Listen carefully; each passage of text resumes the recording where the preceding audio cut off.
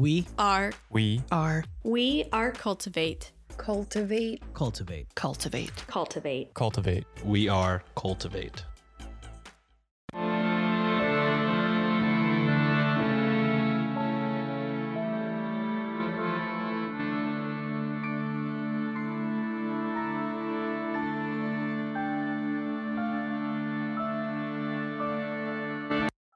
Hello and welcome to Ye Olde Crime, where we discuss the funny, strange, and obscure crimes of yesteryear. I'm your host, Lindsay Valenti, and with me is my sister and co-host, Maddie Stengel. Hello. Hi. How's it going? It's going. Yeah. Had a big weekend? Yeah. Nudge, nudge. Yeah. Can save it for a good thing. Okay. Well, this week's episode, it isn't the one that I originally had on the docket. On the master docket? On the master docket, which I looked the other day. Guess how many years worth of story ideas I have on there? At least 5. A little over 7. Yeah. That's awesome, though. Yeah. Means you're finding cool stories, and we don't have to repeat anything. This is true. That's a good way of looking at it. I was just like, at some point I need to stop. No. I think it's really cool that you're able to find all these novel stories. 7 years worth. Like, that's really awesome. Yeah. We'll see if we're still... I'm sorry, guys. My allergies are really bad, so I'm making, like, horrible faces to my sister as I try not to sneeze. They're pretty great. Anyway, so with that in mind, this week we are going to be talking about Margaret Dickson. Okay, that's a very common white lady name from back in the day. This could be anybody. It could be anybody. Oh, dang. This I'm is ready. An interesting story indeed. Information was pulled from the following sources: a 2022 Surgeons Hall Museum blog post, 2021 Edinburgh Live article by, it's either Kate or Katie Welsh. It's Kaite. So I'm just going to say both. Kate/Katie Welsh. 2020 Random Times article by Leo S. 2020 Spooky Isles article by Tace Doris. 2018 Vintage News article by Stefan Andrews. 2016 The Scotsman article. My Macabre Road Trip blog post. That was kind of a fun site. Murderpedia. The National Library of Scotland. The Word on the Street blog. The Grass Market, and Undiscovered Scotland article. Is the Word on the Street a Scottish blog? Yeah, it's like they dive into broadsides. Cool. So they take like the one-pagers that would be printed about a trial and execution and stuff, and they like dive into it. Cool. That's the word on the street. That's the word on the street. Broadsides and dead people. Hell yeah. Which is cool. I may have to dive into that more in the future. Absolutely. Earmark that and find another year's worth of stories. There you go. Why is everything Scottish this year? Don't question It's the year of the Scots. it. Just go with it. And links to all of these articles will be included in the show notes. Awesome. If you want a playlist of all our episodes on YouTube, click the link in our show notes or in our link tree and subscribe today for not only a list of our full catalog, but a separate list as well, just of our Can You Crack the Cramp Word segments. Margaret, or Maggie, was born in Musselburgh in 1702, which is roughly 5 miles from Edinburgh. That would have been a good distance at that time.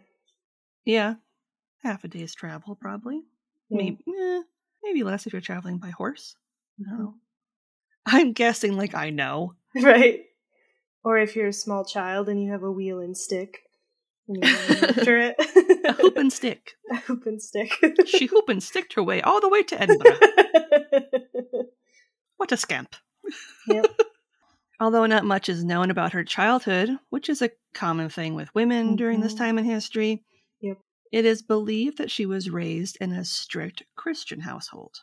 I wasn't sure what denomination of Christianity it was, but Christian. Also very common of the time. Yep. In general. Many of the people who lived and worked in Musselburgh were employed as either fishermen, gardeners, or they made salt. Oh! From are they by the sea at all? Mm-hmm. Nice. That would be an interesting profession, making salt. It would be. I wonder how intensive that is. And how hygienic it was. Yeah. And or is now. My skin is so dry. Man. But also so pure. Mm-hmm. Clear. So pure and clear. I'm fully detoxed, but so dry. As you can probably guess, the bulk of these wares were sold in nearby Edinburgh. Mm-hmm. And it was the woman's job to sell the products in the city. So she did go by hoop and stick to the city. She totally did. As she was dragging a wagon behind her. Right. In 1723, Maggie, now in her early 20s, married a fisherman and salt vendor named Patrick Spence. And the matter of his leaving her alone has been highly contested. Okay. Leaving her alone. Like leaving her? Yeah. Okay. Like going away. Oh. Great. So some versions of her story state that he was forced to work for the Royal Navy on like a warship. Would make sense. And like, isn't this about the time where they would just like kidnap dudes all the time? Probably. And they're like, you're part of the military now. You're a part of this pirate ship. In the Navy. We just took you from your house. Yeah, seriously. Other versions claim he went to work with a fishing fleet in Newcastle, which is also entirely possible. Making money. While yet other claims state that he just simply abandoned her. Also fair could happen, unfortunately. Yep. So all three are kind of plausible. You know who knows? Robert Stack from Unsolved Mysteries. Totally He's the only one who knows why the man has like 4 families. Yep. He knows. R.I.P. It was noted that the pair had 2 children together that Maggie also had to care for following the disappearance of her husband. But I don't know if I believe that. Yeah. If that was the case, then she must have left them with family or friends in order for the rest of her story to play out how it's been told and make sense. Yeah. So, and it was really only noted in like 2 of my sources that she had 2 children. Okay. I'm not going to say that she didn't. It's entirely possible that she did. Mm-hmm. It wasn't uncommon for women to leave their children in the care of other families while they went off to work and make a living. So, yep. I left it in to play devil's advocate. Okay. It's entirely possible, but who knows? Who knows? Only Robert Stack. Not me, only Robert. I know where those kids really are. No matter what version you choose to believe, while he was away, Maggie was left to fend for herself. She ended up finding employment at an inn in the small borough of Kelso in the Scottish borders as a barmaid, where she was able to work to receive basic lodgings. I feel like that was also common for a lot of women, working women, like even second and third jobs too. Like if you work here, we'll let you sleep here. Mm-hmm. Got a sleeping job, and you got a money job.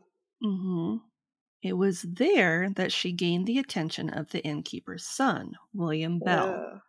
And even though he was younger than her, he soon seduced Maggie, resulting in her becoming pregnant at the age of 22. Now we know where the kids come in. Womp womp. Womp womp. The following is a quote from a broadside published about Maggie and her life. Quote, "In Scotland, every woman who was guilty of fornication was obliged to sit on a seat in the most conspicuous place in the church 3 different Sundays when she received a public rebuke from the minister. What the hell?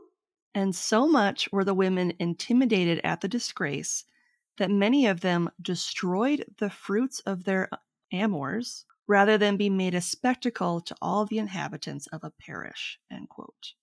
So what does that mean, destroy All aspects of their amours, all their loves. Get rid of the babies. So the church was more okay with abortion than... No. So these women were more okay with, like, hiding a pregnancy and getting rid of the evidence than to be caught fornicating and being publicly disgraced in the church. Sounds like right now, LOL. Dark. Womp womp. Man, that's awful. Yeah. They just had to sit in a seat and have the minister be like, "You suck." Yeah. Whore. Boo, you much. Whore. Pretty much. And then he'd hang up the phone on her and she'd be like, what? All of the ministers were Regina George. Yeah. You old Regina George. Even though she did her best to conceal the pregnancy, it wasn't long before some of her neighbors accused her of being pregnant. Uh-oh. She was desperate to hide it from the innkeeper in order to keep her job, which makes sense. Yeah, that makes sense, especially if it's his son. He doesn't want his son having a bad reputation for whatever reason. When she did give birth, it's believed that it was premature, and it's unclear if the child was stillborn or died shortly after, as some sources say it only lived for a few days. I mean, if she was under that much stress, worried about losing her home, finding out if she was getting pregnant, that would make sense. Like high amounts of stress. Yep. Potentially cause that. That's too bad. Yep. Either way, the body of the child was discovered on the banks of the River Tweed, where Maggie later confessed she had intended to throw it into the river, but she couldn't bring herself to do it. Oh, that's heartbreaking. Some sites claimed that she had put it in the river, but that it washed back onto shore further downstream, where it was discovered and later tied back to her. So again, this is one of those stories where it's like there's so many different variations of it, but like the core part of it is the same. Yeah. It could also be that it was such a traumatic thing for her. She honestly has no idea what she did. Yep.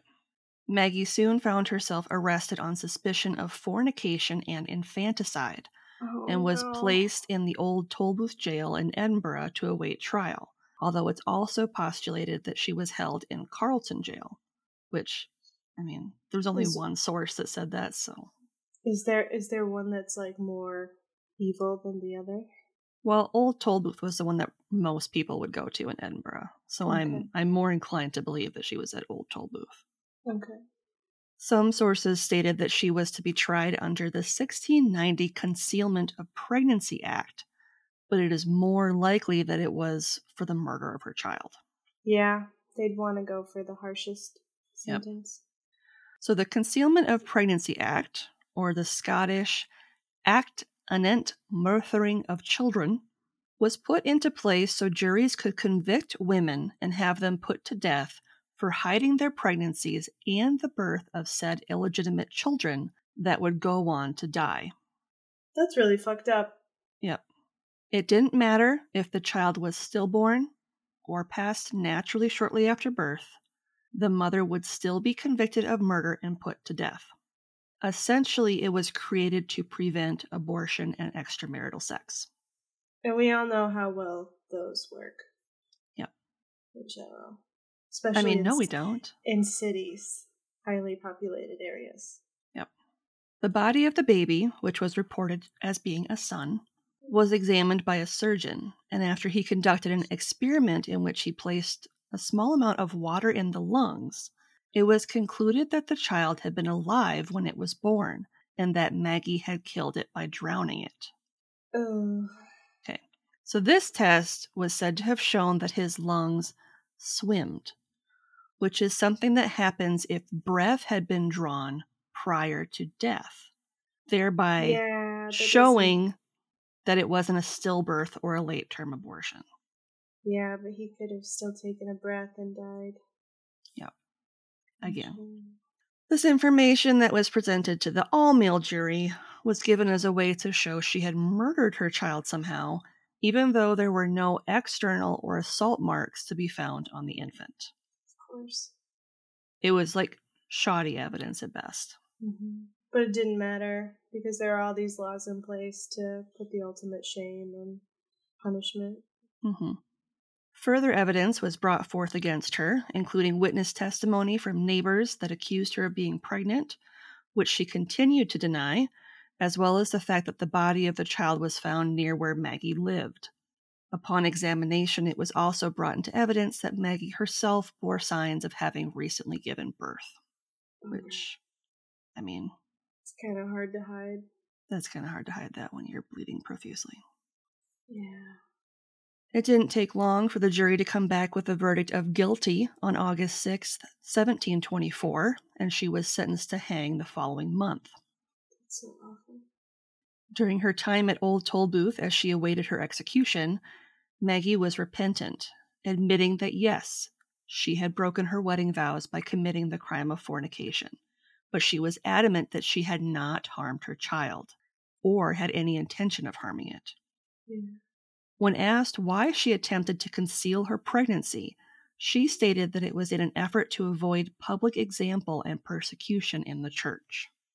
Mm-hmm. Which would be a good motivator at that point. Yep. Mm-hmm.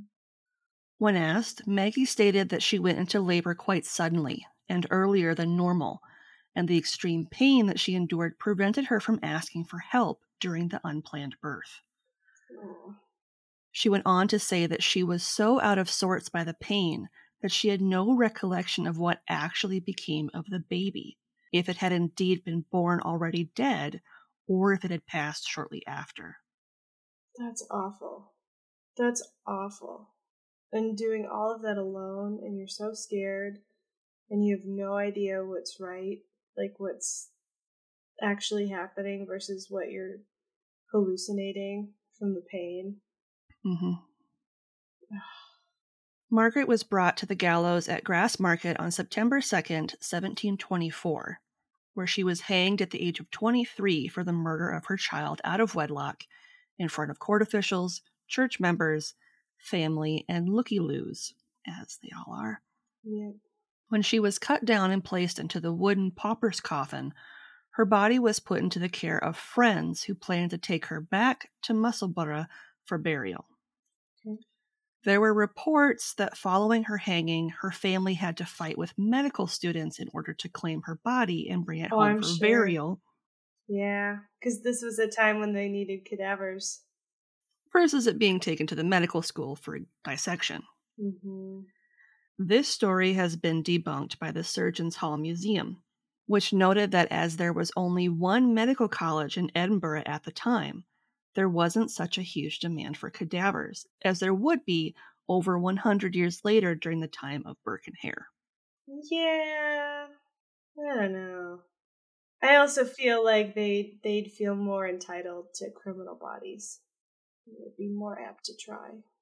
Well, and I mean, that's kind of what they would go for anyway. They typically Yeah. would get the bodies of criminals, but I'm sure because she had family there that were claiming her, it was more of like a, well, guess we can't have this Fine. one because most criminals, at least at that time, family didn't want to claim their bodies. So those were the ones that they were like, these ones are ours, yoink. We're gonna take it. Along the way, the men who were in charge of transporting her stopped at the village of Peffermill, just a couple miles outside Edinburgh, to grab some food and drink, leaving the cart with the coffin by the door of the establishment. Okay. While they were eating, one of the men swore that he saw the lid of the coffin begin to move, in addition to hearing something rattling around inside. Absolutely not. Once he removed the lid, Maggie immediately sat up, which caused the whole company to exclaim in fear, except for her father, Duncan, who embraced her in joy, because she's back from the dead, you know? Yeah. But that also could be rigor mortis. About an hour or so later, she was feeling well enough to be able to sleep at the inn before traveling by foot back to Musselburgh the following morning. This is super fucked. It's believed that the jostling of the coffin during the ride back to Musselburgh helped stir her back to consciousness, in addition to her being able to breathe thanks to the shoddy production of the pauper's coffin itself, which was poorly made and had multiple gaps that let in air. So they hanged her to just being unconscious. They didn't actually check to see if she was fully dead. Yes. It didn't snap her neck. Oh, man, this is a roller coaster. Mm-hmm. Oh, my God. Okay. You may be wondering, okay, so did she have to go back to jail? Because she's still alive. No, I wasn't. I wasn't wondering that. I was hoping they'd, like, move her to the Highlands or something. I don't know. She, like, lived her cottagecore life. Well, in Scottish law, which is built on the principles of the Roman Pandex, notes that once a person has received judgment from the court and been executed, they can no longer suffer for their crimes and are therefore absolved of them. Her surviving the noose was seen as God's will. Oh, hell yeah. Additionally, once a person has died, their marriage is automatically terminated. Hell yeah. Okay. So she's like cleared of everything. So she was better off dead. Yeah. And she couldn't be tried again. It was kind of like ye old double jeopardy. Like you can't be tried for the same crime twice. God said, nah, you're good. Go back. You're good, girl. Following her death and miraculous resurrection, Maggie could not be tried again for the supposed crime of murder, and in fact went on to remarry her husband, with whom she went on to have several legitimate children. Why would you go back to him? I mean... Well, maybe he didn't leave then. Yeah, maybe he was in the Navy. Maybe he was in the Navy, or like a fishing boat for a long period of time, and she thought that he died at sea, and then he didn't. And he was like, I thought you were dead too, and they fell in love. And they were like, we're both not dead. Let's get married. Starring Gerard Butler and really pretty brunette. Who would be a good Maggie? Natalie Portman would be a good Maggie. Yeah, but I can't see Natalie Portman and Gerard Butler being romantic interests. Yeah, but it's gotta be somewhat believable. I mean, did they really marry for love through that time? I don't know. Maybe she did. He was the fishmonger what if it's, of her dreams. One of the Doctor Who actors. Like... Not Matt Smith. I feel like her husband needs eyebrows. That's fair. I don't watch enough Doctor Who to... If it was... Michael Sheen? Oh, I could see that. He's a little old for her, but I can see that. Jensen Ackles? Is that his name? From Supernatural? Oh, the Supernatural guy? But could he pull off a Scottish accent? I don't know, but with a face that pretty, does he need to? I suppose he wouldn't be in the movie that much. He'd be like, I'm going off to war. And then, on a ship. And then like, I'm back, and you're back from the dead. He does look good in a beard. If you've seen The Boys, he looks good in a full beard. Anyway, back onto the topic of the real Maggie, not the movie Maggie. Natalie Portman as Maggie. The other Supernatural guy could be the innkeeper's son. William Bell? Yeah. Oh, I don't know enough about Supernatural. And that's how you tie them in. I feel like they're always in stuff together. That's how they can be together again. Anyway, Maggie gave birth to a son named James Spence 10 months after her trial. So, so she like knocked boots as soon as she got home. Yeah. In order to make that work. And ran an alehouse in Berwick, Scotland for several years, at least until as late as 1753, at which point she would have been 51. Dang. It's a long life for somebody who tried to get hung. Yep. Well, she didn't try to. I know. Someone else tried to do it. Yeah. Who survived being hung. So how did she survive the hangman's noose? During the preparations for her execution, John Dalgleish, who was the... What? Dalgleish, yep. Dalgleish, okay. Fitting for a noose maker. Right? It's not spelled like Dalgleish. It's Dalgleish. No, it's Dalgleish. But yeah, it sounds like Dalgleish. Who was the infamous hangman in charge of Maggie's execution, forgot to tie her hands. So it's believed she attempted to loosen the noose about her neck. Interesting. The members of the crowd saw what she was doing and threw a few stones at John to prevent her from actually succeeding in freeing herself. Like, dude, what the fuck? That's Do so your funny job. that they threw it at him. They're just like, dude, do your job. I thought they were going to throw stones at her, like, hey, knock it off. You're supposed to be dead. This is supposed to be a clean hanging. She was then hanged for the standard length of time, which is 30 minutes, apparently.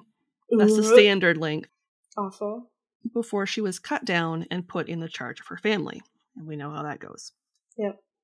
A local broadside shared words that I'm assuming they took the liberty with once you hear them, in which John Dalgleish remembered Maggie prior to his death. Mm-hmm. And this is something that apparently were some of his last words. Of course. And you'll get why I feel like there was some liberty once I share them. Quote, I'll cry as fu o tears and egg, death I've a favour for to beg, that ye wad only gie a flag, and spare my life, as I did to ill-hanged Meg, that graceless wife. End quote. Yeah, okay, later, dude. Have fun and die. People don't speak in poems. No. Sorry. They tend not to when they're trying to continue to breathe. Yeah. They die. Yeah. And think to themselves, what rhymes with egg?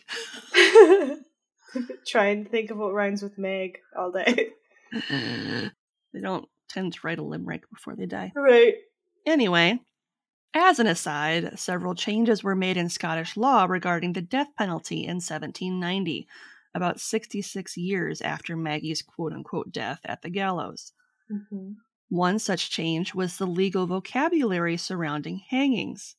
At the time that Maggie was tried, the verdict just read that she was to be hanged. It wasn't until much later that the language was changed to read as hanged until dead. Yeah. Important distinction. That is a very important distinction. One you wouldn't think you needed to do until stuff like this happened. Yep. And as an extra fun fact, 1790 was also the year that hangings replaced burning at the stake as the official method of capital punishment for acts of treason. Well, that's great for no one. That. No one wins. Yay. Really. Except for maybe people's noses and lungs. People in the timber industry. Yay. No more deforestation. It shouldn't surprise you to learn that Maggie's survival and escape from death made her a bit of a local celebrity and earned her the moniker of Half Hang It Maggie. Cute. Bet she loved that. I'm sure she did.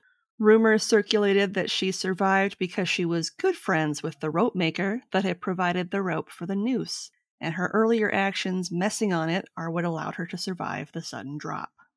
I mean, if you got friends in good places, and you don't deserve to die because your baby died naturally, I think it's okay.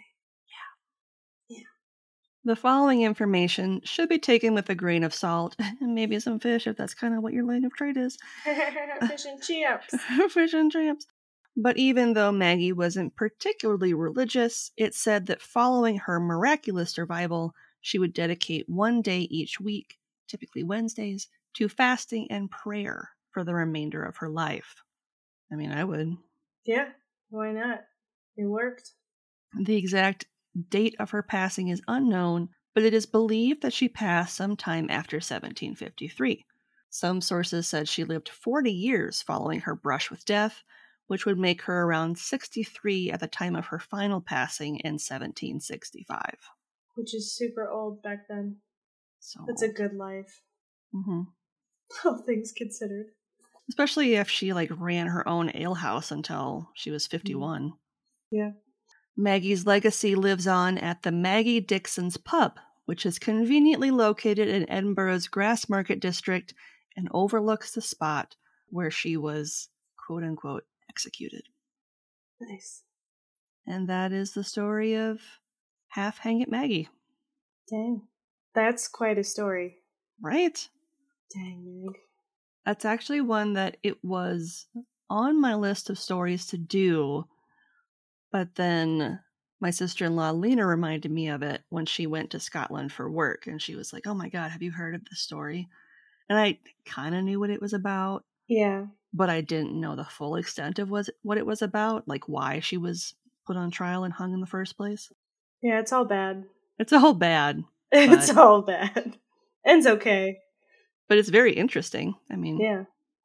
I'm glad they reacted positively instead of like, it could have easily backfired that she was like a witch or a vampire and they would have like made her super dead.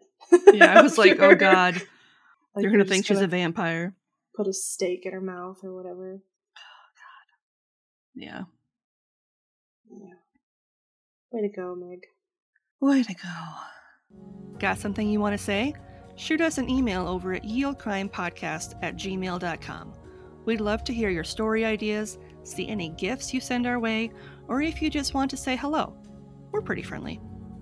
Speaking of friendly, if you'd like to have real-time conversations with us, consider joining our Discord over at the Cultivate Network.